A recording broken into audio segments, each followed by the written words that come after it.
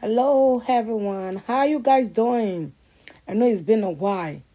The Lord bless you. Welcome to today, Thursday, a brand new day that the Lord has made.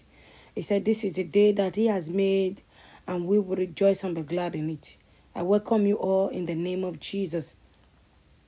Today I have this word of God in my heart to drop out there to bless everyone's life that will be listening. Today we're going to be talking about separation. Separation. There are some people we need to separate from for us to see our blessing. It doesn't matter who the person are in your life. Sometimes it comes to an extent that we need to separate from those people for us to see the glory of the Lord in our life. People see this stuff as a bad thing. No, it's not. If you look at the life of Jesus, He separated Himself from his mother and His father to go to the temple to fulfill his destiny. When they noticed Him that He was missing, they have to look for Him. They went to the temple. They saw Him there, sitting down with the elders. When He grew up, He has 12 disciples working with Him, which is His friend and His family. If you see Him, He wants to do anything. They will tell you in the Bible, God separated Himself to this place and the people look for Him. They found Him. Today, we're going to be looking at the life of Abraham. Abraham has been working with Lot for a very long time. And we never encounter Abraham's blessing until Abraham separated himself from Lot. Then God said, as far your eyes can see, whatever your eye can see, I will give to you. Even in the land that was not prosper, Abraham saw it until he separated himself from Lot. That is when we started seeing the blessing of Abraham.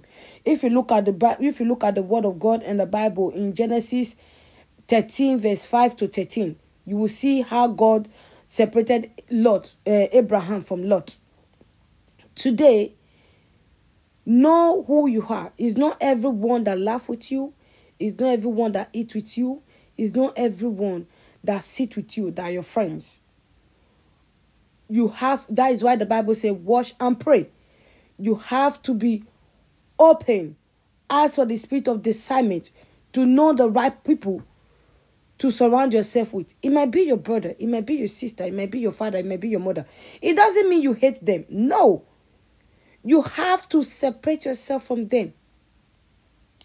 I have a friend, my childhood friend, and she has been going through a lot of stuff.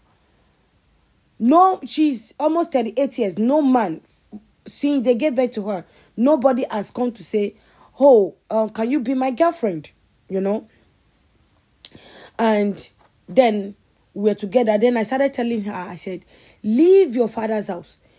Go somewhere else to start a new life. She was like, oh, no, and everything.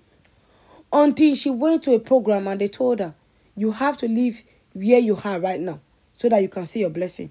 Guess what? The moment she took that decision to leave the place, to leave the family behind, she started seeing her blessing. Today she's married with kids. So I'm just putting it out there. I don't know what you are going through. That doesn't mean you are pointing your finger to anybody that they are the one causing your predicament. No, it might be your ignorance, you know. But what I'm just trying to say is that sometimes it's good for us to be alone to encounter God ourselves. If you see the great people in the Bible, they were alone to encounter their destiny and their blessing. I pray this word give you understanding and the Holy Spirit minister it in your heart the way it needs to. And I hope you pick something from me to learn to reach your glorious destiny. May the Lord bless you and guide you and protect you in Jesus' name. Love you, but remember, Jesus loves you more.